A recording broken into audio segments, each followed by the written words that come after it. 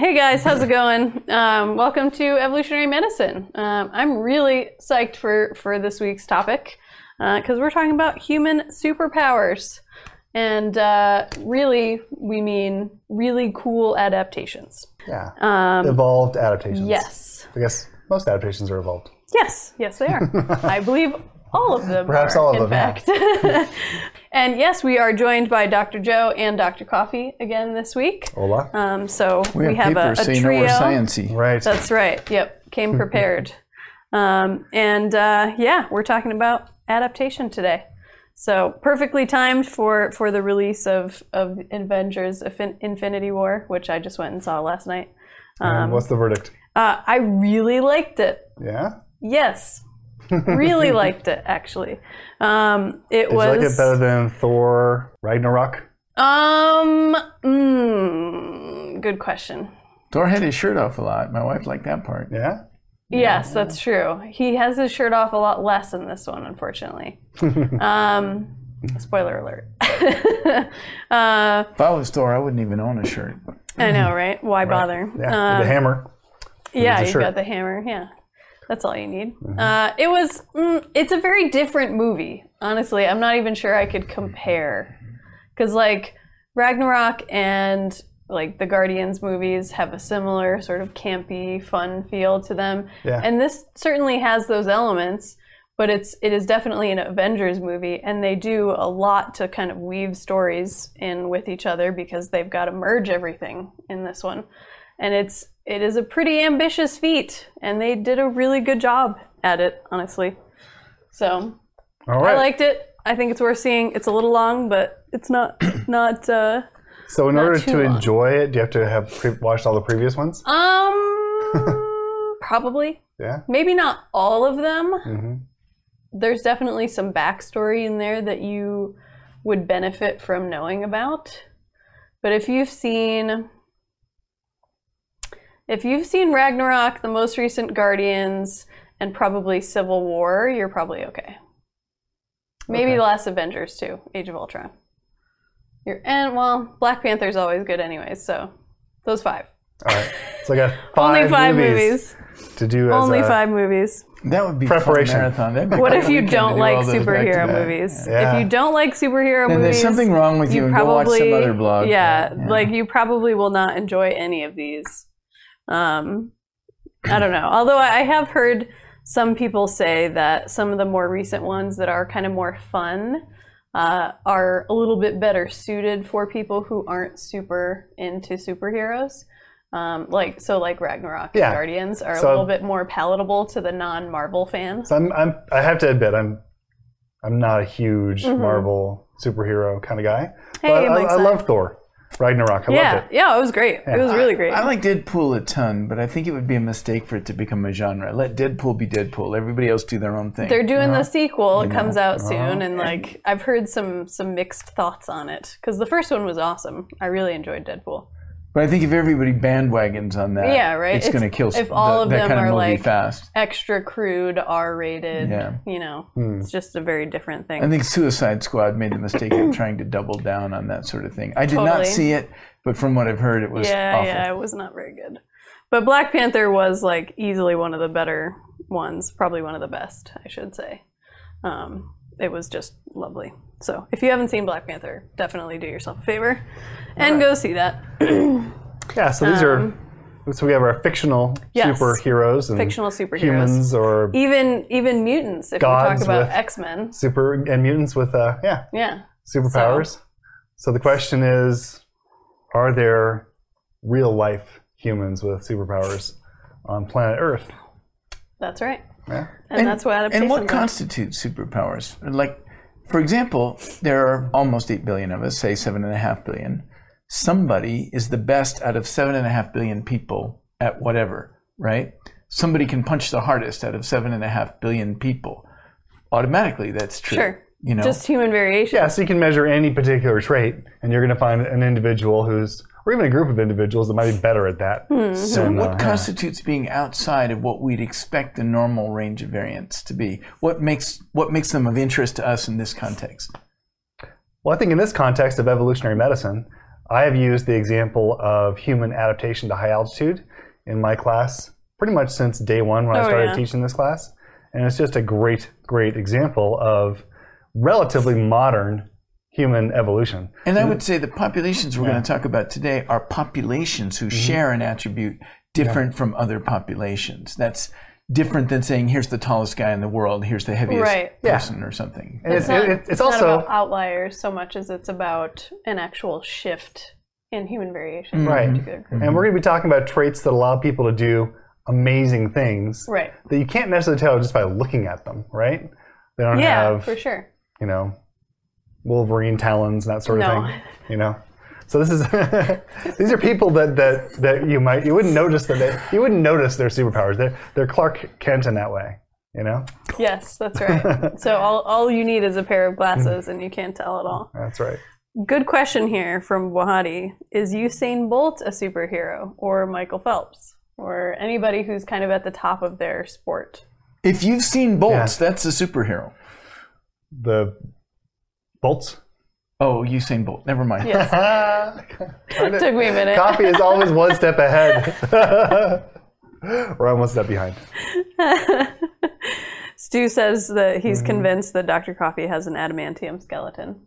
Thank you. Yeah. You're trying to get him out. Yep. Right.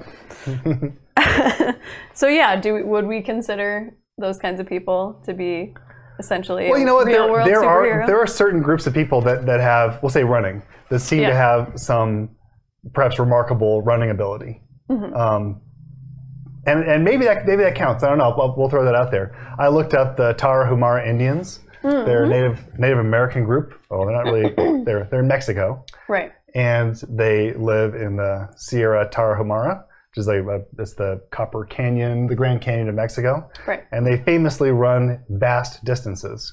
And there's a book. The name of it I'm blanking on. It's called Indian Runner, isn't it? The one I'm thinking of. There's probably a variety of books on the Tarahumara. Where they basically recruited some of these folks to run in marathons in the United States and elsewhere, and they were very, very successful. And traditionally, they run in Huarache sandals. You know, that's right. They don't wear running shoes. I feel like I have seen something about that, about the sandals. That sounds familiar. Yeah, I didn't realize that was the Tarahumara though.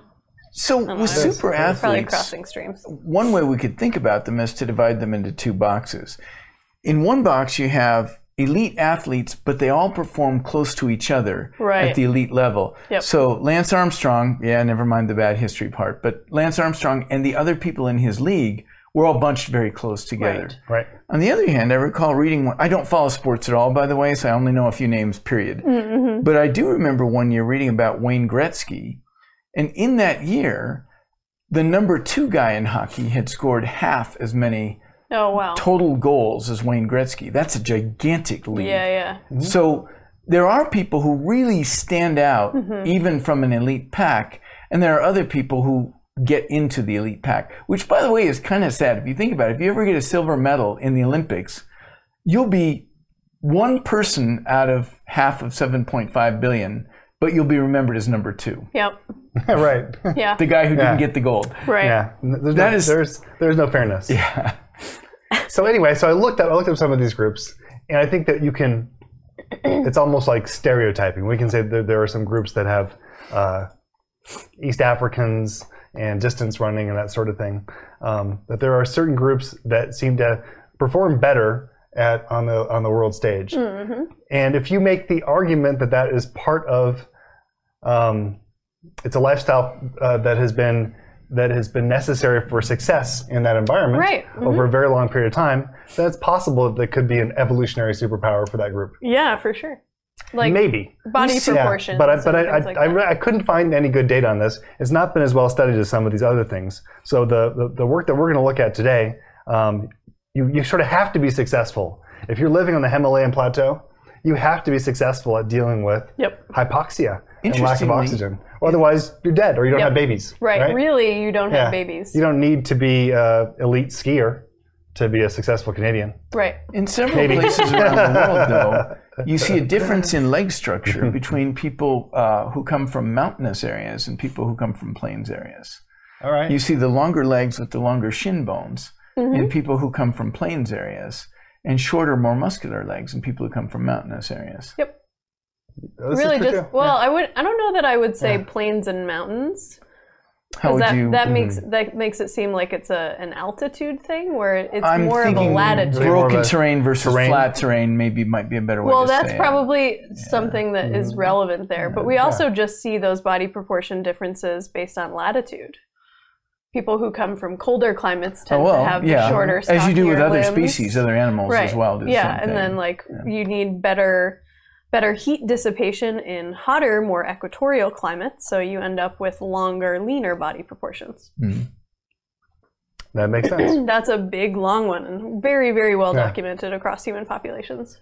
So the bottom line is that for certain traits in dealing with the environment, things like cold or mountain terrain or extremes of altitude, heat stress, or living underwater for a big chunk of the day, there might be some benefits to having specialized adaptations that allow you to deal with that. So and we've got some cool ones to talk about today. we have some cool ones. Yeah, I feel like you're kind of on fire to tell us about these populations. I know. So Let's why do don't you it. give us a little bit of Let's that? do it. All right. Well, let's charge in. Okay. Let's bring up our slides. All right. Here we have Mammoth Man. Mammoth Man. The question really is, how long do you have to be exposed to something to have an evolved adaptation that allows you to better deal with that?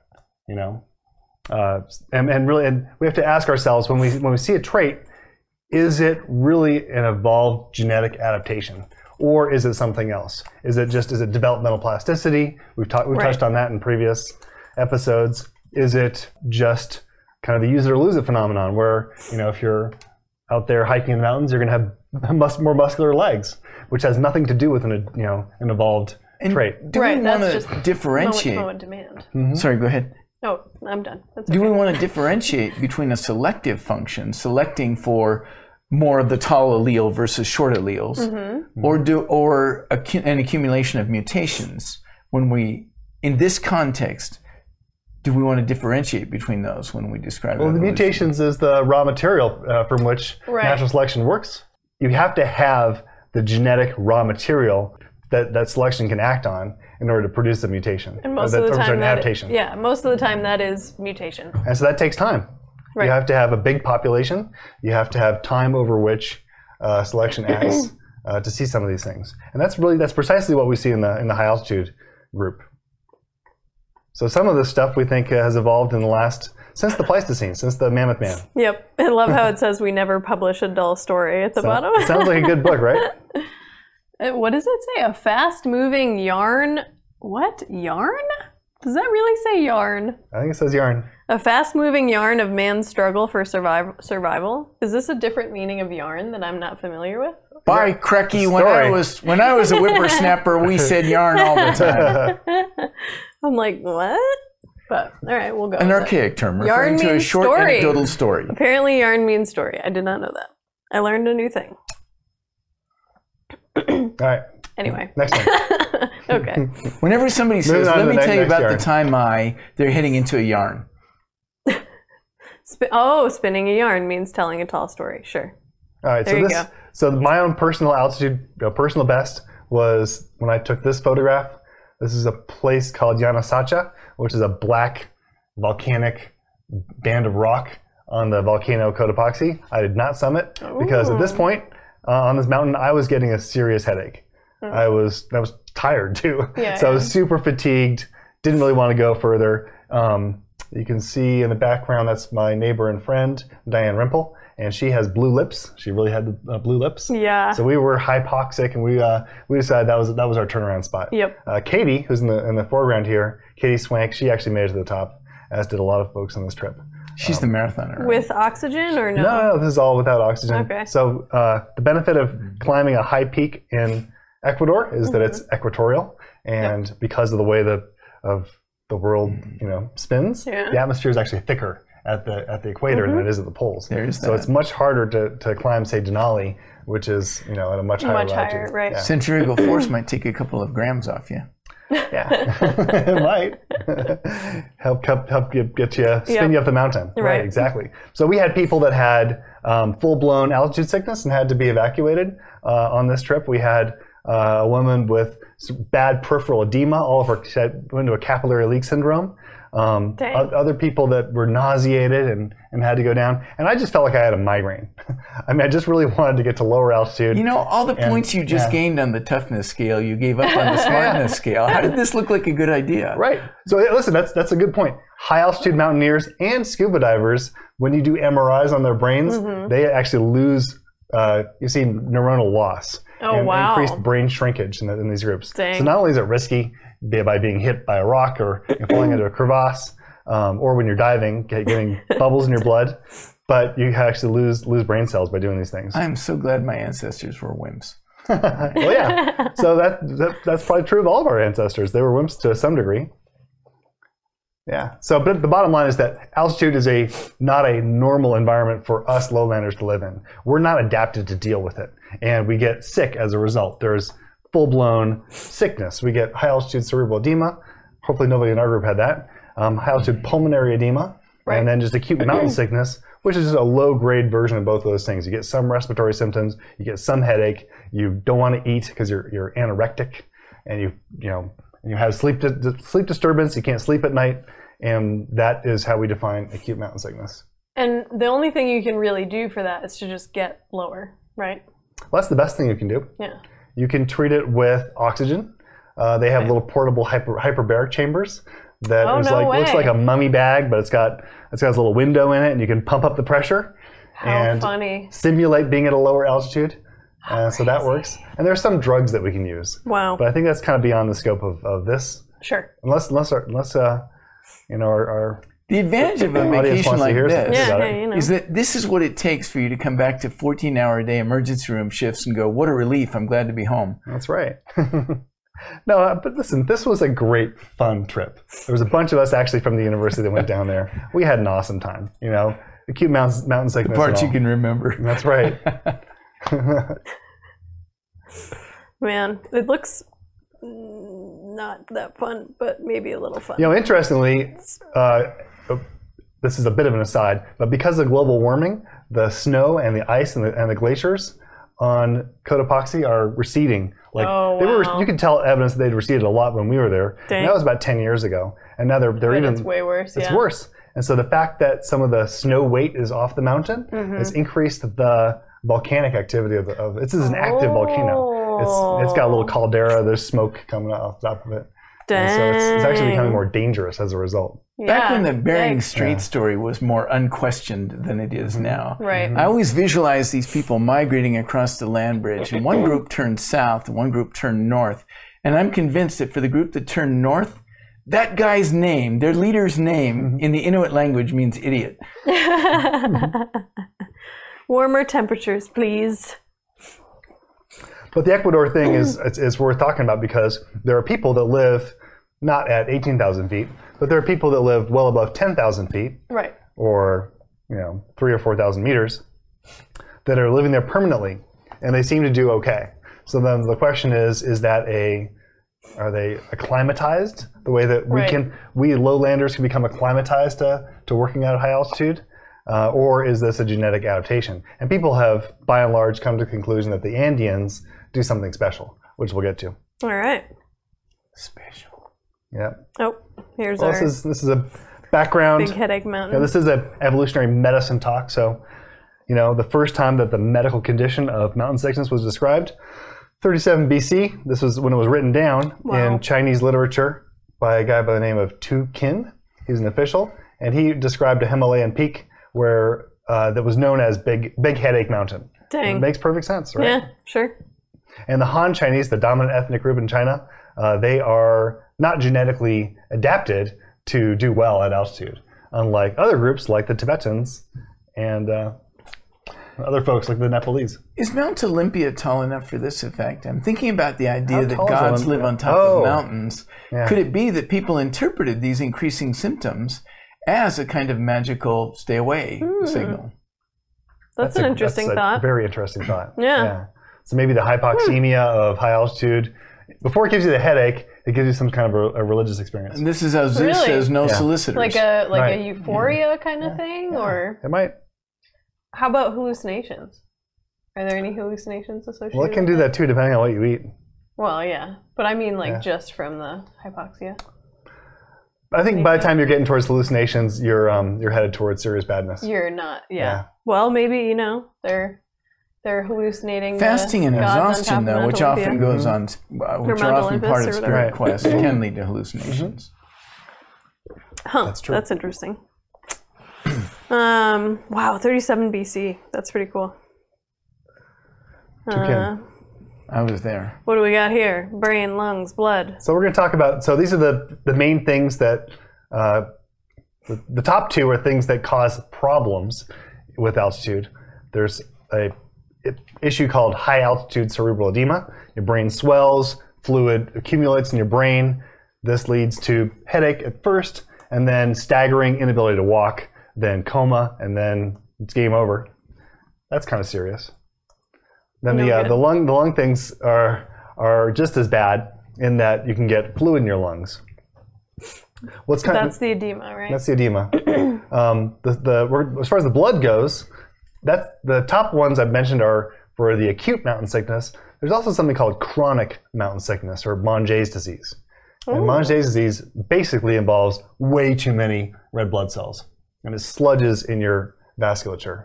And it actually can cause congestive heart failure, wow. can cause stroke-like symptoms. It's the equivalent of like the cyclists that shoot up EPO, and they get too many red blood cells, and they get pulmonary emboli or strokes. Oh man. That's That's scary. polycythemia for your next Scrabble game. Polycythemia. Yeah. Here's another one. Excessive erythrocytosis. Because Ooh. the Greek word, I think, for red Ooh, cell I'll is see you that and raise you a plethora. erythrocyte. But now we got a plethora.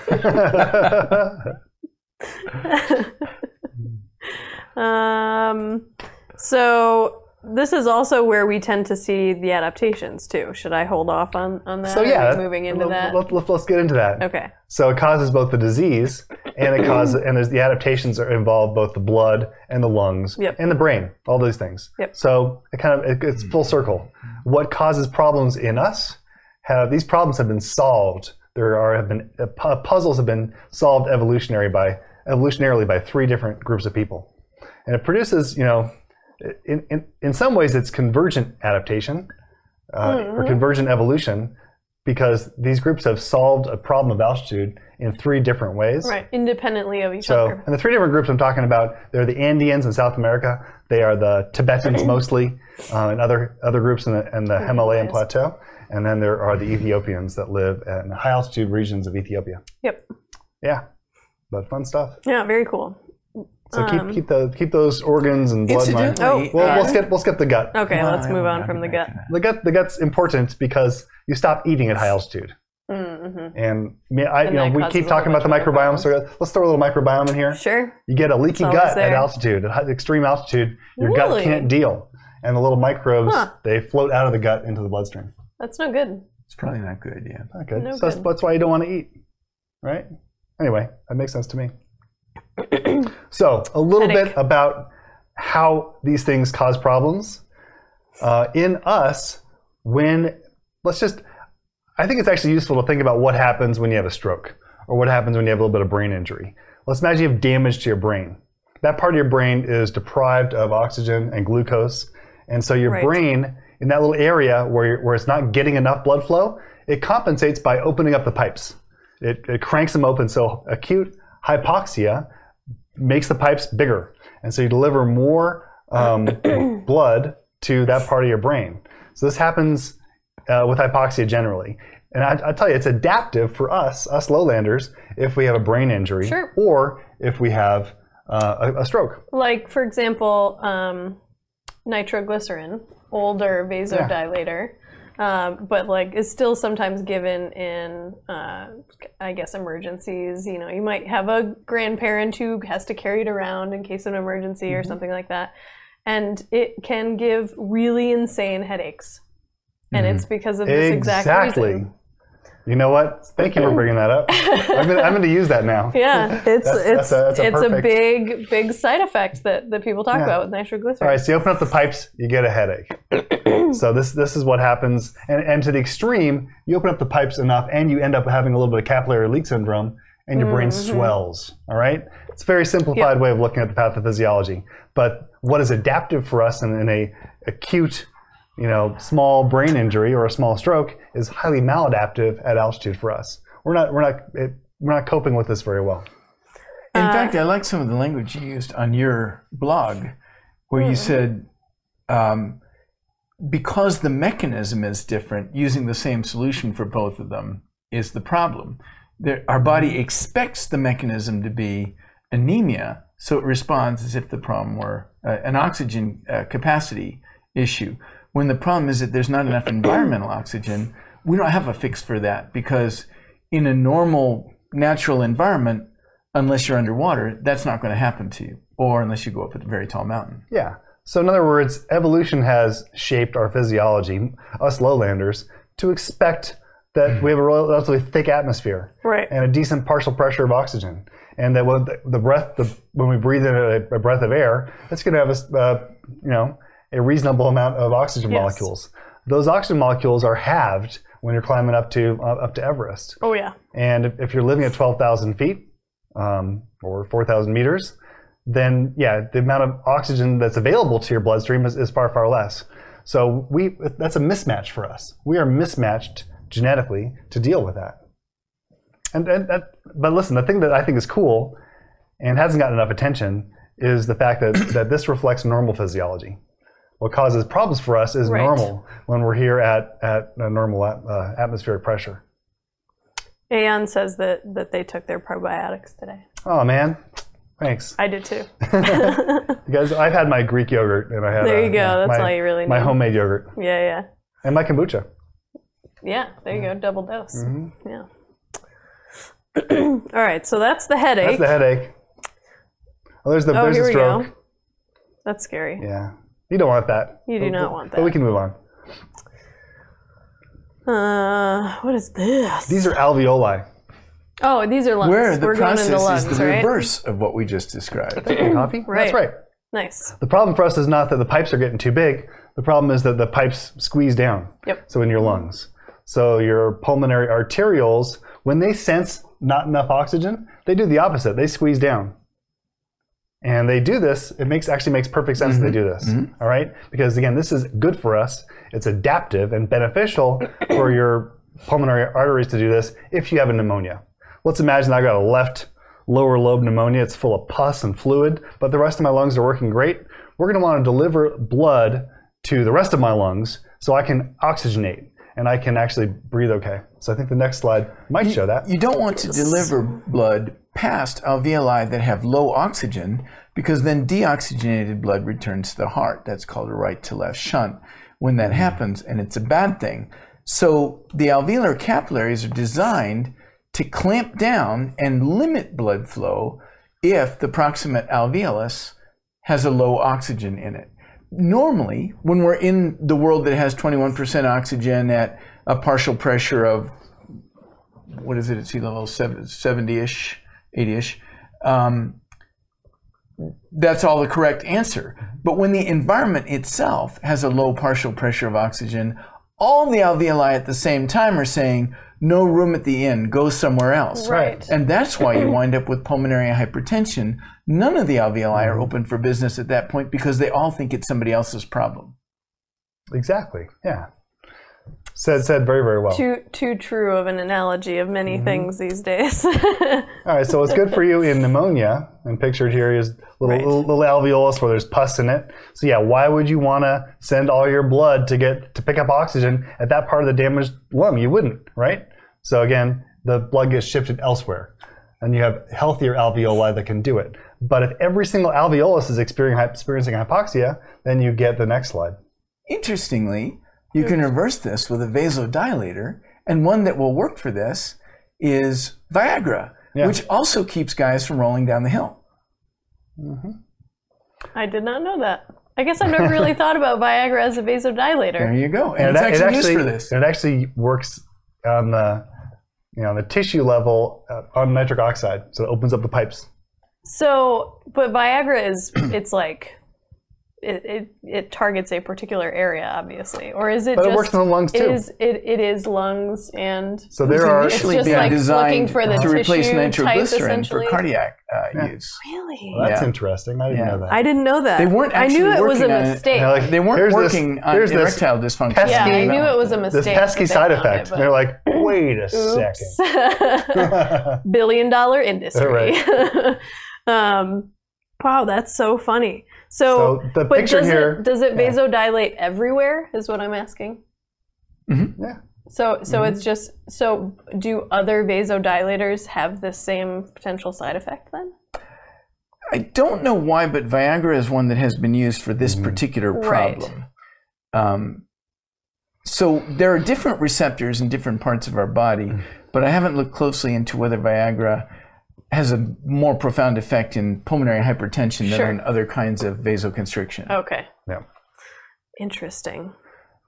Yeah, Mike Sy says, I wonder who the test patient was who said, "Hey doc, I'm sort of getting a boner." Like, yeah, how do they find that out? There's just that many people Well, it's the boner phoning that lasts in. for 20 hours. Yeah, right? Which again, you don't want. That is definitely not one you want. All right, pulmonary edema. Yeah, so same principle that we just talked about. So if the brain, the problem is that all the pipes are way too, they're big and it's delivering way too much blood flow, making that your brain's hurting and swelling and causing issues. In the lungs, the pipes are actually constricting, and that causes the pressure to go through the roof. At a certain point, the pressure gets so high that you can imagine the little pipes spring a leak. All right, so I'm simplifying this tremendously. There's a lot more going on here, but that's basically what happens. And where the pressure is highest, we see pulmonary edema starting to form. And that's this white pattern you see on the X-ray. And that's one of the more common causes of death in high altitude situations, right? Yeah, I if believe. your lungs fill up with fluid, and if the underlying problem was not enough oxygen getting into your bloodstream, Right. and now your lungs are filling up with fluid, you can see that's going to cause what's known as a vicious feedback loop. positive feedback loop, which is not going to end well. No. Interestingly, notice that excessive vasoconstriction and excessive vasodilation both lead to edema. Right. Yeah. That's Well, the kinda other piece that funny. I didn't really tell you is that with your body responds to hypoxia, lack of oxygen, by ramping up inflammation. Your body says, "Whoa, I'm under attack," and your white blood cells mobilize. Your inflammatory cytokines, TNF alpha, other ones, they get ramped up, and all of a sudden, your capillaries, which typically hold fluids, they open up little gaps. This is useful when you have a little infection. The gaps in the capillaries allow the white blood cells to make their way out to the site of infection, to gobble up the bacteria and do their business. But if it's happening throughout your entire body, Right. we have badness. So I think that with high altitude exposure, us lowlanders, what we're seeing is a sort of a global problem of every body tissue is exposed to hypoxemia, and we don't deal with that very well. We deal much better if it's just in a specific spot. Right. It's almost like, so we have these adaptations to deal with certain problems at low altitude, like if we have an infection or whatever. This is a normal mechanism that happens to help us through that kind of thing. But then being at high altitude, it kind of seems it's like an edge case. Like if you're testing a new product or whatever, you're looking for edge cases that help you figure out where the outliers are. It seems like a similar paradigm, I suppose, for the programmers out there. So let's move on to some superheroes.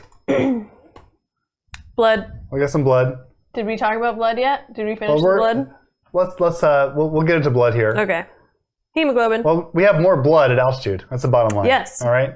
So this is a slide that I put together with Cynthia Bell, who is one of the authors of. She's done all of the great work as far as I'm concerned. There are others, of course, but she's really done the amazing stuff. And she's out of Case Western Reserve, and this is Cleveland. in Cleveland, yeah. And she studies Tibetans mostly. Cool. Very cool. And if you look there, she's got some. So there's no Tibetans on this slide, and for reasons which we'll show you in a sec. But the La Paz, Bolivia, is at the extreme. And what this shows you is that if you plot hemoglobin, that's a measure of red cell number or density, and you plot it against altitude, and we put hemoglobin on a log scale, you actually get a nice linear That's relationship. really nice, yeah. It's almost perfect. So it Here has, in Albuquerque, we'd be like kind of somewhere in the middle well, you can where find that gap Denver, is. and it's more or less right. Then we're the same altitude as Denver. Yeah. I think it's that green dot. Right, Yep, the right green there, one right in the middle. Yeah. Yep. All right, so this is kind of this. This is a built-in feature. All right, is it a feature? Is it a bug? Right. You know, it can be both. Yeah. But we get when we get exposed to, we call it hypobaric hypoxia. That's not enough oxygen because of low partial pressure of the air. By the we way, get problems. I garbled the partial pressure of oxygen earlier. It's 160 at sea level, 160 millimeters of mercury. Got that, folks? 160 millimeters of mercury. That's important That's the because we may partial be pressure. comparing partial pressures as we go along here. Yeah, but we'll see if we can. We'll see how mathy we can make this. Not very. Isn't there another? Is it hematocrit that also goes up? Because I They're know just- my hematocrit is a little bit elevated when I'm It's here in town. essentially two ways to measure the same thing. Okay. And when you go to CBC, you get white blood cell count. Right. You get a hemoglobin, a hematocrit. Both those measure the red blood cells, and you get platelets. Gotcha.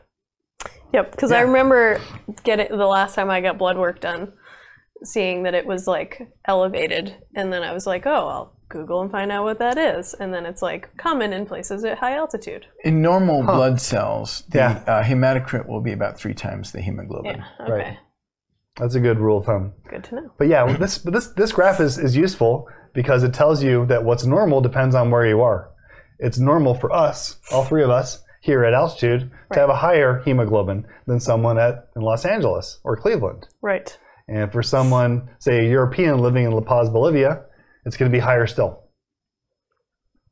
Very cool. Yeah. They're like way up They're there. off the charts. Interestingly enough, I feel like the place that a lot of people think of as super high altitude is Machu Picchu, and it's only at like 7,000 feet. It's like 7,500. Are you sure? Yeah. So you might want to talk a little bit about why don't we Okay, all I just haven't been have- there. I have no idea. Yeah, I've never been, but I remember finding that out, and I was The like, Inca Trail, yeah. So a oh, normal man, we could hematocrit do would that on the be couch. Right. I Say will make sure, but I'm pretty sure it's 42-ish true. for a normal hematocrit. Why don't we all just have a higher hematocrit? Why don't we Yeah, all just have 55? 7,972 feet. That I had no idea. Yeah, So, it's I'll like just take that. remarkably this not that was tall. so great. I Not that learned high, so rather. much from Coffee and Kate every day. Yeah, I just think about it, and I'm like, man, I want to go there, and I could just do it off the couch. And Yeah, you not totally have could. It's like going for Because like, a stroll in Santa Fe. yeah, right. Like we can go up into the foothills and do a hike, and it's about that same altitude. Yeah. But Coffee asked why, hey, if you do better with more red cells at altitude, Right. and that red cells equal oxygen carrying capacity And athletic Mm-hmm. performance. and athletic performance, so the cyclists do better, or is it placebo effect? I don't I know. don't know. So the question is, why doesn't everybody just have it at the maximum high? Right. Energetics. It's costly. Yeah, it takes something. Nothing is free in medicine Yeah. or biology, so Nope. we know this, right? Or The cost life. here isn't really energetics. We have more energy available to us with a higher crit. The cost is viscosity. The blood gets thicker Well, and sure, yeah. sludgier. That's And whenever blood moves more slowly, just like when people in a hallway slow down, they immediately clump up, pull out their iPhones, and clog the hallway. That's the true. same thing happens in our blood vessels. Great analogy. Those pesky cell phones. Those pesky cell phones. Really and actually, good. Oh, in go ahead. hypoxia, independent of the number of red cells, your cells become sludgier. The cell walls are stiffer, and they're more likely to clump up. Take that far enough, and it's scary. sickle cell. Yeah. Yeah. Really great question from Drop Air. How long do you have to live in high altitude for us to see these kinds of things? So us people, Just in see, general, people. Yeah. 3 All right. weeks. But let's imagine that someone, let's say us, Yeah. that we decide that we want to go skiing up at Taos. And Taos, the ski valley is at about 10,000 feet, and you can go up from there. And the highest peak in New Mexico, Wheeler Peak, is at 13,000. It's like 13.8. Eight, It's yes. like just shy of a 14er. Right, yeah. That when they were drawing the map, they're like, we're not going to give New Mexico a single 14. Nope. We're going to give them all to Colorado. Yep. So we got shortchanged. Anyway, We did. it's high. It's So very high. we'll see changes in gene expression that happen almost immediately. And Oh, we'll wow. see physiologic changes that you can measure right off the bat. Our respiratory rate's going to go up. Our heart rate's going to go up. Both those allow you to bring more oxygen in Mm-hmm. and circulate around faster. These are things that happen really fast. The catecholamines, so the your sympathetic nervous system, that gets ramped up. You get more stress Mm-hmm. hormones. All these things we can see right away, and it allows you to cope with the stress in a matter of hours. That's crazy. Yeah. For red cells, you probably have to spend, I'd say, 3, 4, 5. It's a matter of days. You're looking at days for, they have to be produced in your bone marrow. They have to be shunted out into the circulation. Right. That takes time. But it will happen, and it will happen over a period of days. And it's a little bit faster, I believe, to come back down, right? The effects that you see at high altitude go away a little bit So losing that quicker. acclimatization? I think that's true. Yeah. I'm not expert enough to say. I've heard that that's true. Yeah. So this is maybe less. This is than acclimatization. a week or So something this is like not genetic adaptation. Right. We all have this different built thing. in. Yes. Again, and it is. We'll say for a skier who wants to spend a week up at Taos Ski Valley, these are a good thing. It allows you to have adequate oxygen to your heart and your brain while you're up there having a nice little ski vacation. Of course, for some skiers that push it and come up from Texas. We like to pick on Texans, but there are a lot of Texans that come to New Mexico and go skiing. Mm-hmm. A lot of them end up in the medical clinic, and they got that pulmonary edema. And instead of sending them home, what they will do a lot of times is deliver an oxygen tank to their hotel room. No and way. They're able to breathe with oxygen, and that saves their ski vacation. And so getting the supplemental oxygen, again, mimics being at a lower altitude. Sure. That's what it does. How funny. I know that I'm pretty sure along the Inca Trail going up to Machu Picchu, there's like oxygen bars and stuff. I would hope so. It's 7,000 feet. Yeah. Going up to That's the crazy. crest of Mount Everest, there's frozen bodies. Yep. Yeah. Lots Just- of them. There is a limit. 200 now, Yeah. I think. Over 200. Yeah. Yeah. There's definitely a limit. So there's sites to to see what up we there. can Yeah. what we can accomplish. Yeah. All right, so that's acclimatization. Yes. So here's the difference between acclimatization happening minutes to days. If you're born at altitude, all right, I was born in Boston, but if you're born in Albuquerque, your body may actually develop differently as a result of being born at, maybe not Albuquerque, but certainly if you're born in Santa Fe or Taos. Like chili doesn't hurt. Exactly. Although that's probably acclimatization. Okay. I don't know. That's a good question. Red chili or green chili. Or both. That is the question. Have you guys heard of the like high altitude masks that people wear when they're working out? Yeah, so the idea about these is they restrict air coming in so that when you inhale, you're inhaling against a certain amount of resistance.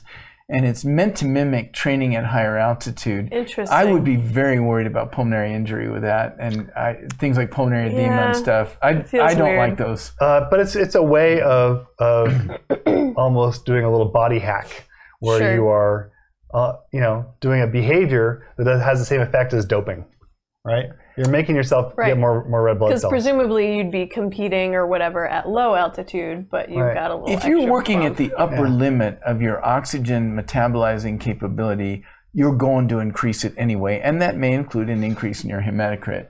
This isn't going to increase it more, but you do risk brain and pulmonary damage. So And I hopefully we'll wouldn't get to this. recommend them. It turns out your spleen also is a reservoir for red blood cells. Yeah, you could have a badass. Which is totally spleen. cool. Spleens aren't just throwaway organs, guys. Right. Not just for surgeons anymore. Right. So we know people that get splenectomies. I have a childhood friend who he was riding his bike, was looking and talking to his friend, went straight into a stop sign. Next thing we know, his spleen's gone. Oh, dang. Bummer. I had a right? friend growing up who had an enlarged spleen. Oh. Mononucleosis. Or thalassemia. Actually, I think it might have been. It was Really? a chronic Oh. condition. I think congenital. So, yeah. All right, so the spleen acts as a reservoir for these red blood cells, and it can pump them out when they're needed. This does not seem to be such an issue for altitude. I know this because Cynthia Bell was on Science Friday and talked about this when she was asked about it. But it is important for diving, and so we'll get to the diving superpowers here in a second. Cool. So it takes generations to have. Yes. I think the question was how many generations do you need to evolve a way to cope with these things? Right. And the answer is a lot. Yeah. All right. And- so the more the better. And just to kind of give a little bit of definitional background here with what we're talking about, the way we define evolution, at least the way I have heard it, is allele frequency change over time. And it's generally over generations. And so that means that whatever your allele is that you're looking at, the frequency of that allele either goes up or goes down over time. See, now I would have lumped that in with genetic drift and sorting and selection, so natural selection. But evolution has more forces than natural selection. Right, I'm describing natural selection specifically, and that is one of 4 mechanisms of evolution. And I will just say that from the perspective of function, and when we're talking about people who are functionally better able to cope with a specific thing, so in this case high altitude, then that doesn't happen by any other mechanism but natural selection. Right. You have to have selection for that to happen. Yeah. Drift is not going to get you there. No, but mutation can help. Mutation can help, but we don't necessarily influence the basic rate of mutation that happens. No. Mutation doesn't happen because we need it. You just hope that it's going to. Right. You just hope you get a lucky one. It just happens at a It's like looking for that stable one rate. great card when you're playing Magic the Gathering. Yep. Exactly. That's very true. Very true. Always the perfect analogy. All right. Okay, Andes. here's our superpower people. So the Andeans, there's Machu Picchu, all of 7,000 feet, Almost 8. It's low almost 8. altitude. I know, but it's Yeah, nothing. it's nothing. It's, it really is. It's When it Joe is- stands up, he hits that. but it's, I would really like to go there. people that have visited New Mexico or live here, it is, about the elevation of Taos, but maybe a little bit lower. Yeah. Yeah. I bet Taos So not is the a little ski bit valley, higher. but the town of Taos. Peruvian potatoes. They have lots and lots of different kinds of potatoes. Yeah, so that is the birthplace of the potato. Yeah. They've got, it's something like 100 different varieties or something like that. It's ridiculous. Popeye's from there. I am what I am. All right, so that was good. Starch puns. So how did the Indians do it? All right, so here's the punchline for the Indians. Yes. They make more red blood cells. Yep. All right, so they do what we do, but they do a little bit more of it. So if you look at an Andean living at high altitude, 400 types of potatoes. Oh, my my gosh. God, that's so much more than I thought. instant feedback. So if I went and lived in Dang. the Andes with these guys for let's say a year, their crit would still be higher than mine. On average, an Andean population will, at a given altitude, will have a higher hemoglobin or hematocrit than a lowland European population. And what about when somebody from high in the Andes, whose family is from high in the Andes, lives in the lowlands for a year or two? Does their crit normalize, or does it remain higher than the population around them? What I'm looking for is this actually a population attribute, or is it just, This is a population an attribute. adaptation? There is evidence of genes that are responsible for the higher hemoglobin Right. in the native people that live at these high altitudes, and it confers a better ability to have more red blood cells at altitude. But I do think that they also have a lower hemoglobin hematocrit when they go down to lower elevations. And in terms Like of us. allele frequency, this is what you'd predict. People who can't make this adaptation just don't get to have as many babies up there. Yeah. Right. Hey, you want to go to the prom? Yeah. Oh, thanks for asking.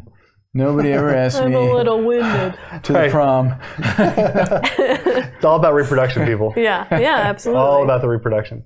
And I believe people at high altitude, they also, their lungs get a little bit bigger, I believe. Well, that's the next group. Oh, okay. But no, that's- I that's wasn't true even sure if for it us. was Andes. For lowland Europeans that are born at, say, in the Rocky Mountains at high altitude, if you measure the anterior-posterior chest Right. distance, it's actually greater. It is bigger. So- they get a little bit more barrel chest. It's They're- a they're- plastic adaptation similar to COPD, actually. Exactly. Yeah. Yep. And so that can happen developmentally or after prolonged exposure. Right. Yeah. Yeah, because I knew that in skeletal remains, we typically expect to see more barrel-chested rib cages in people from high altitude. So It's terrific having the anthropologist perspective.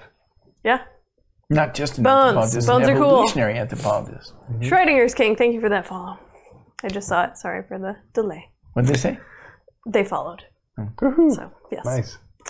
All right. Next.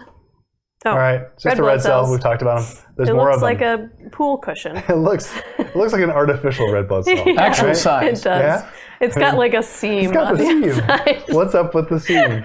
You know? This is an object that's made out of foam, clearly. Like, Somebody took this a is picture of a stress toy red ball. cell. This is a stress ball in the shape of a red blood cell. I guarantee it. Guarantee it. So in real life, we don't think that red blood cells have seams. I don't believe so. Right. That might be a science paper, though, if you Right. figure that out. What sort of person would use that for a stress relief while I'm squeezing or like those hearts? They're squeezing a heart for stress relief? An ironic cardiologist. Okay, moving on. Bad joke. All right, so Hemoglobin these Which are, of these Okay. is not like the others? that's a good way to look at it. And the which of these, which is not like the others, are the Amira. The Imara. And so on the x-axis, we see hemoglobin concentration. If you go about halfway up to where it says 50, that's the middle of the bell curve. This is a different way of looking at a bell curve. And they're pushed over to the right, which means they have, on average, a higher hemoglobin. There you So go. this is males. And I think there is a separate slide for females, but there may not be. This is such an unusual structure of Yep. graph. You may want to explain what Same you're looking in at. same in females. It's a frequency roughly. distribution. Well, it's a cumulative graph rather than the bell curve people Yeah. are used to seeing. Is what I was getting at. Right. But if you look at that 50% on the y-axis, follow it with your line over, that would be the middle of the bell curve. Right. Because the So- mean is 50% of the variation. And we'd have to ask, I think this is Cynthia Bell's work, why she decided to present her data in this way. It does make it obvious that the Amira are different. So why do we separate out males and females when we're looking at this? Audience? Good question. Why? Which sex has more red cells? I And actually why? don't know the answer to this. I would guess that women do because of menstruation. Or no? Okay. I don't know. Men have more men have more red blood cells Interesting. than women Why in general. Why is that? Do we know? Probably there's- a body composition thing, although loss due to menstruation could Okay. be part of that. Sure. Well, probably not that, because in the pre-industrial world, women don't menstruate very often. They have You're don't having think- lots I of don't babies. think it 40 has- lifetime. I don't think it has anything to do with menstruation. Yeah. Okay. All right. So It's I'm gonna, more probably I'm body gonna come composition. across. Sure. I think it has to do with body Just composition. Bigger bodies, more blood cells. Not in just general. even bigger body is because the hematocrit should scale, right? Sure. It's just, it's looking at numbers per unit volume. Right. Okay. So yeah, that a makes bigger sense. person should have more red blood cells, but a bigger person may not have a higher hematocrit. So the reason why men have more red blood cells than women probably has to do with male-male competition, and the fact that it is a fact that if you look at body composition, you mentioned this, that males have more muscle tissue than women. And there is an energetic need to deliver oxygen to those muscles, and the muscles are used both for fighting, hunting, procuring food, other sorts of things, and there is a sexual dimorphism there. So that is part of the reason why men have more red blood cells. So what if you have a? This is a hypothesis. Well, You it's testable. It's testable. Theoretically, because what if you have a female bodybuilder who's building tons and tons of Probably muscle? don't need to Do go you that far. see A very higher- athletic woman. Yeah. Sure. A college athlete. Well, this scholarship athlete. This is mediated, the mechanisms. That's the evolutionary reason, right? This is the ultimate reason. The proximate reason is that these things are mediated by testosterone, at least in part. Right. So if I give myself a shot at testosterone, or You'll probably I'll see probably that, make yeah. more red blood cells as a result, and more muscle. But the evolutionary reason has to do with these other evolved differences. Makes sense. Yeah. Anyway, we're different. I did not know that. We're different? I learned a different. thing. Girls are different? Girls are different than boys. This explains so Sometimes. much. Sometimes not. Yeah. So you can't answer these questions without seeming sexist, but it's a fact. So slight Yeah. tangent. I've asked bunches of classes, how many of you think boys and girls are different? All the hands go up. Keep your hand up if you're willing to explain that difference. Every hand disappears. Yeah. Yeah. Right. Well, you can just say it has to do with natural selection, and the fact that women have eggs and men have sperm, and there's differential investment in offspring. Yep. I'm going to want to take and that notes there. drives different competition for mates, Right. and that drives a whole bunch of other Yeah, stuff. my gender studies professor will hear about this. Yeah. Well, that's so. Yes, the thing he or is, she like, will. let's not go into this, but Mm-hmm. there is a difference between sex and gender. So True. that explains a lot of the confusion about this, Mm-hmm. because most people assume that you're talking about gender, and that's not the case. Yeah, gender has a much So the specific more term for intense what we're cultural talking about, component. these are sex These are differences. sex differences. Sex, Right. sex. Yep. Okay. I love it when you talk that way. Sexy times. And moving on. Here's the right. science paper. Yeah, so this was, when was this published? By Carlos Monge, 1930, I think? I can't find Anyway, it was a long time ago. Oh, 1942. 42. I couldn't quite see the date. So Carlos Monge said, hey, wait a second, we're seeing this problem. These people who live in the Andes, they got way too many red blood cells, and sometimes they get pushed over the edge. And so not only do they kind of fall off that distribution, they're way off on one tail of it, and they have so many red blood cells that it's making them sick. They turn reddish purple. They can't walk because their lungs are full of red cells. Their brains are sludging. Their brains are not Yikes. working. They're sluggish, and they have a very rapid mortality. So Monge's disease, named after him. So the way you can okay. think of this is that they're, in an effort to adapt to the lower partial pressure of oxygen, they're playing a game of chicken with their blood viscosity. This is a group for whom smoking, by the way, would be even more lethal than it is for the rest Oh, of yeah, us. Yep. for sure. Good point. That's right. So anyway, there's a cost. So I look at the red cell thing as, hey, I need to deal with not enough oxygen molecules in the air that I'm breathing. How am I going to cope with this? I have this built-in way of dealing with low oxygen. That's to make more red blood cells. Let's amplify that a little bit and make it even more, and then I can cope with living at high altitude. I can exercise, have babies, whatever it is that I can do. So I look at that in the universe of solutions to this problem. That's the low-hanging fruit, right? That's the easy solution. But easy things come with a cost, and the cost is Monge's disease. It's an issue. But I don't want to pick on the people in the Andes, but you took the easy way out, and this is where you pay for not doing your homework.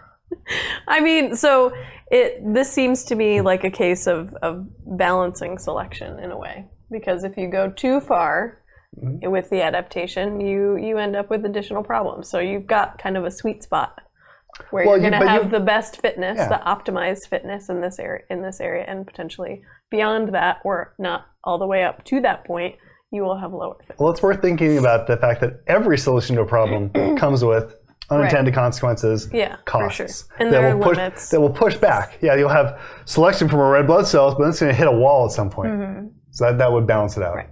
Yeah, good point. All right. What's next? Tibet.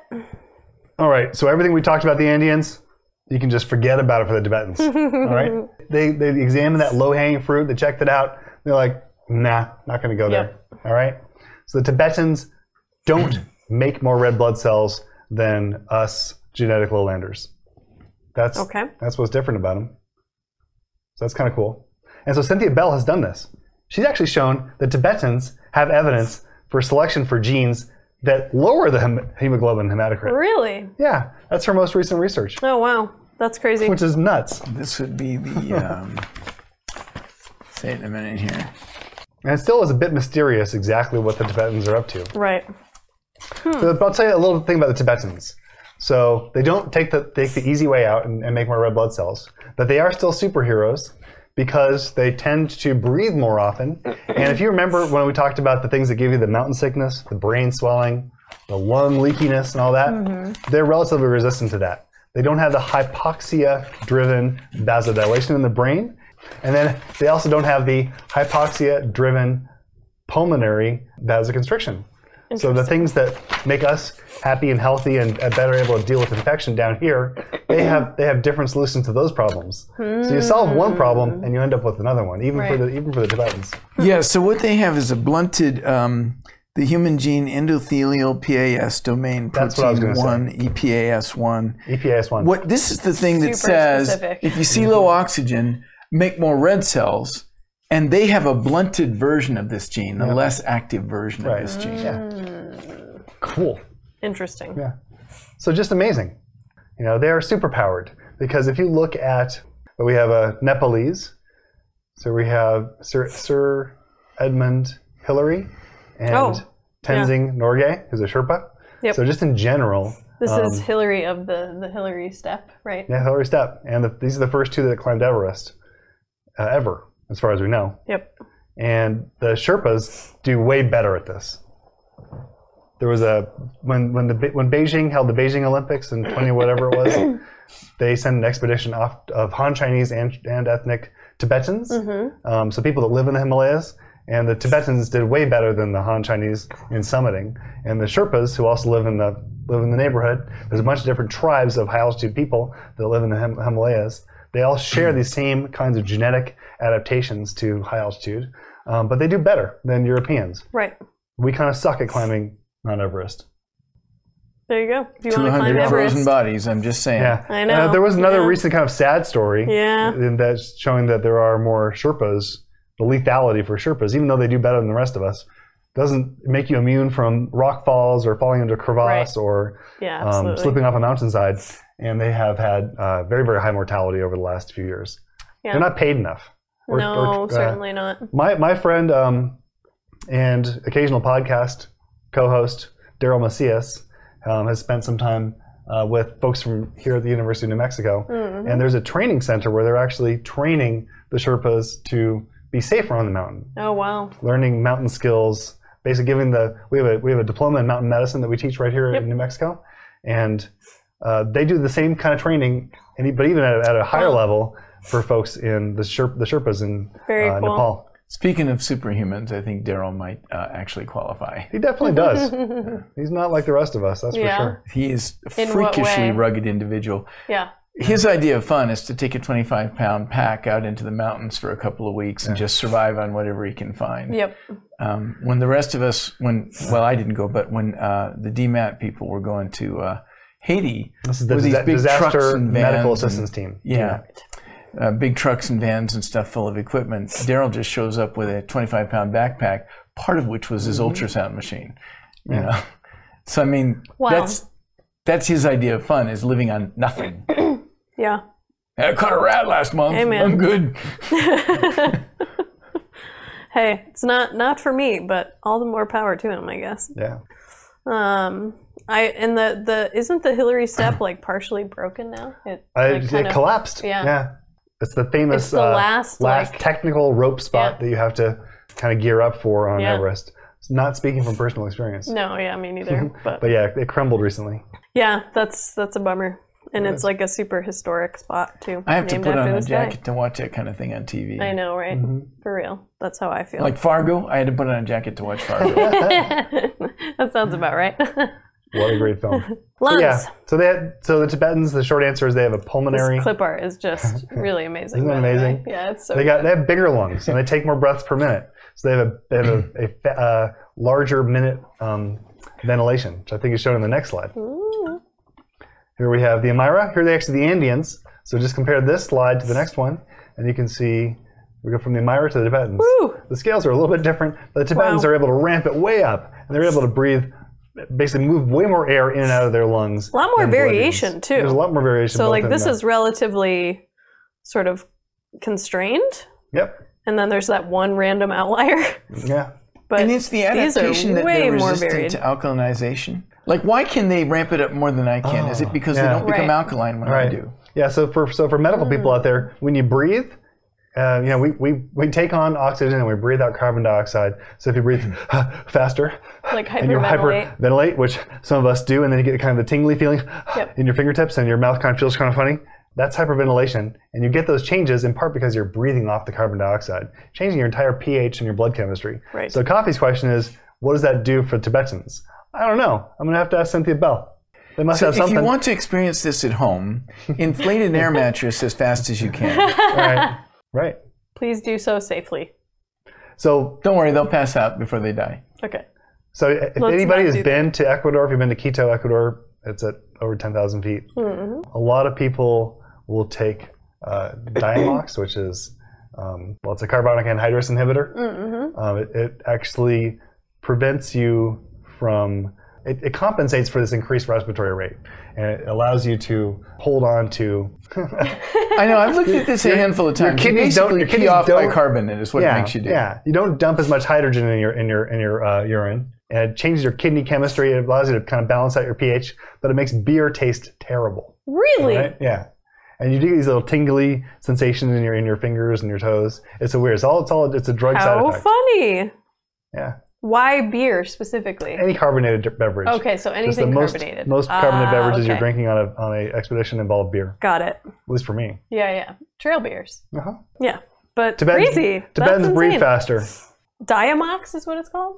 Diamox. All right, I'm going to hold on to that one. DIAMOX. All right, new journal or another paper. Yeah, so the Tibetans, they don't get the pulmonary hypertension. Hey, they Natron. don't squeeze down the way that we do. Yeah, bring wine. There you go. Simple fix. Yeah, wine, whiskey. Yep. Yeah. Anything not carbonated. Okay, here we go. They do everything better than we do. They bring on more oxygen. They breathe better. They have bigger lungs. They sleep better. If anybody's tried actually sleeping at high altitude, you toss and turn. You wake up and you're not getting enough oxygen into your body, and it causes very, very poor sleep. The sleep issue actually is a feature of mountain sickness, but if that's all you have, it's actually kind of an expected thing. Sure. It doesn't even rise to the level of acute mountain sickness. Still enough to suck the fun out of it, though. That's for sure. Because who doesn't like a good night's sleep? Hey, Dodgy. Oh, so is this the thing you were talking about? Tibetan versus Han Chinese? Yeah, the Han Chinese. So the issue with the Tibetans is they have bigger babies at altitude compared to any other group. So, or babies. saying it a little differently, they have less intrauterine growth retardation. That is, their babies are less smaller. Right. At so high altitude. In utero, if you don't get enough oxygen, your babies grow a little smaller.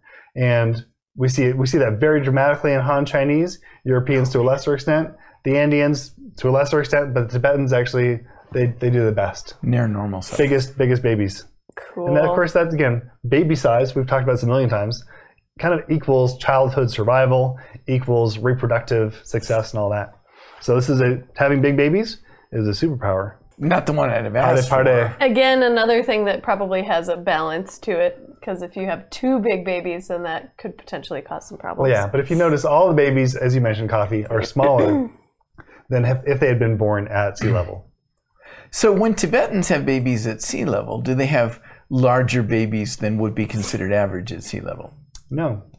Okay, so that's interesting. Yeah. So it's an adaptation that prevents the negative consequence without simply erring on the side of making them bigger. That's worth knowing. Yeah. You'd think, an easy way to do it is just make all your babies bigger, no matter what the altitude is. Right. But they're coping better with the hypoxia. And all the lady Tibetans would be looking at you going, you think that's easier. Yeah, I know, right?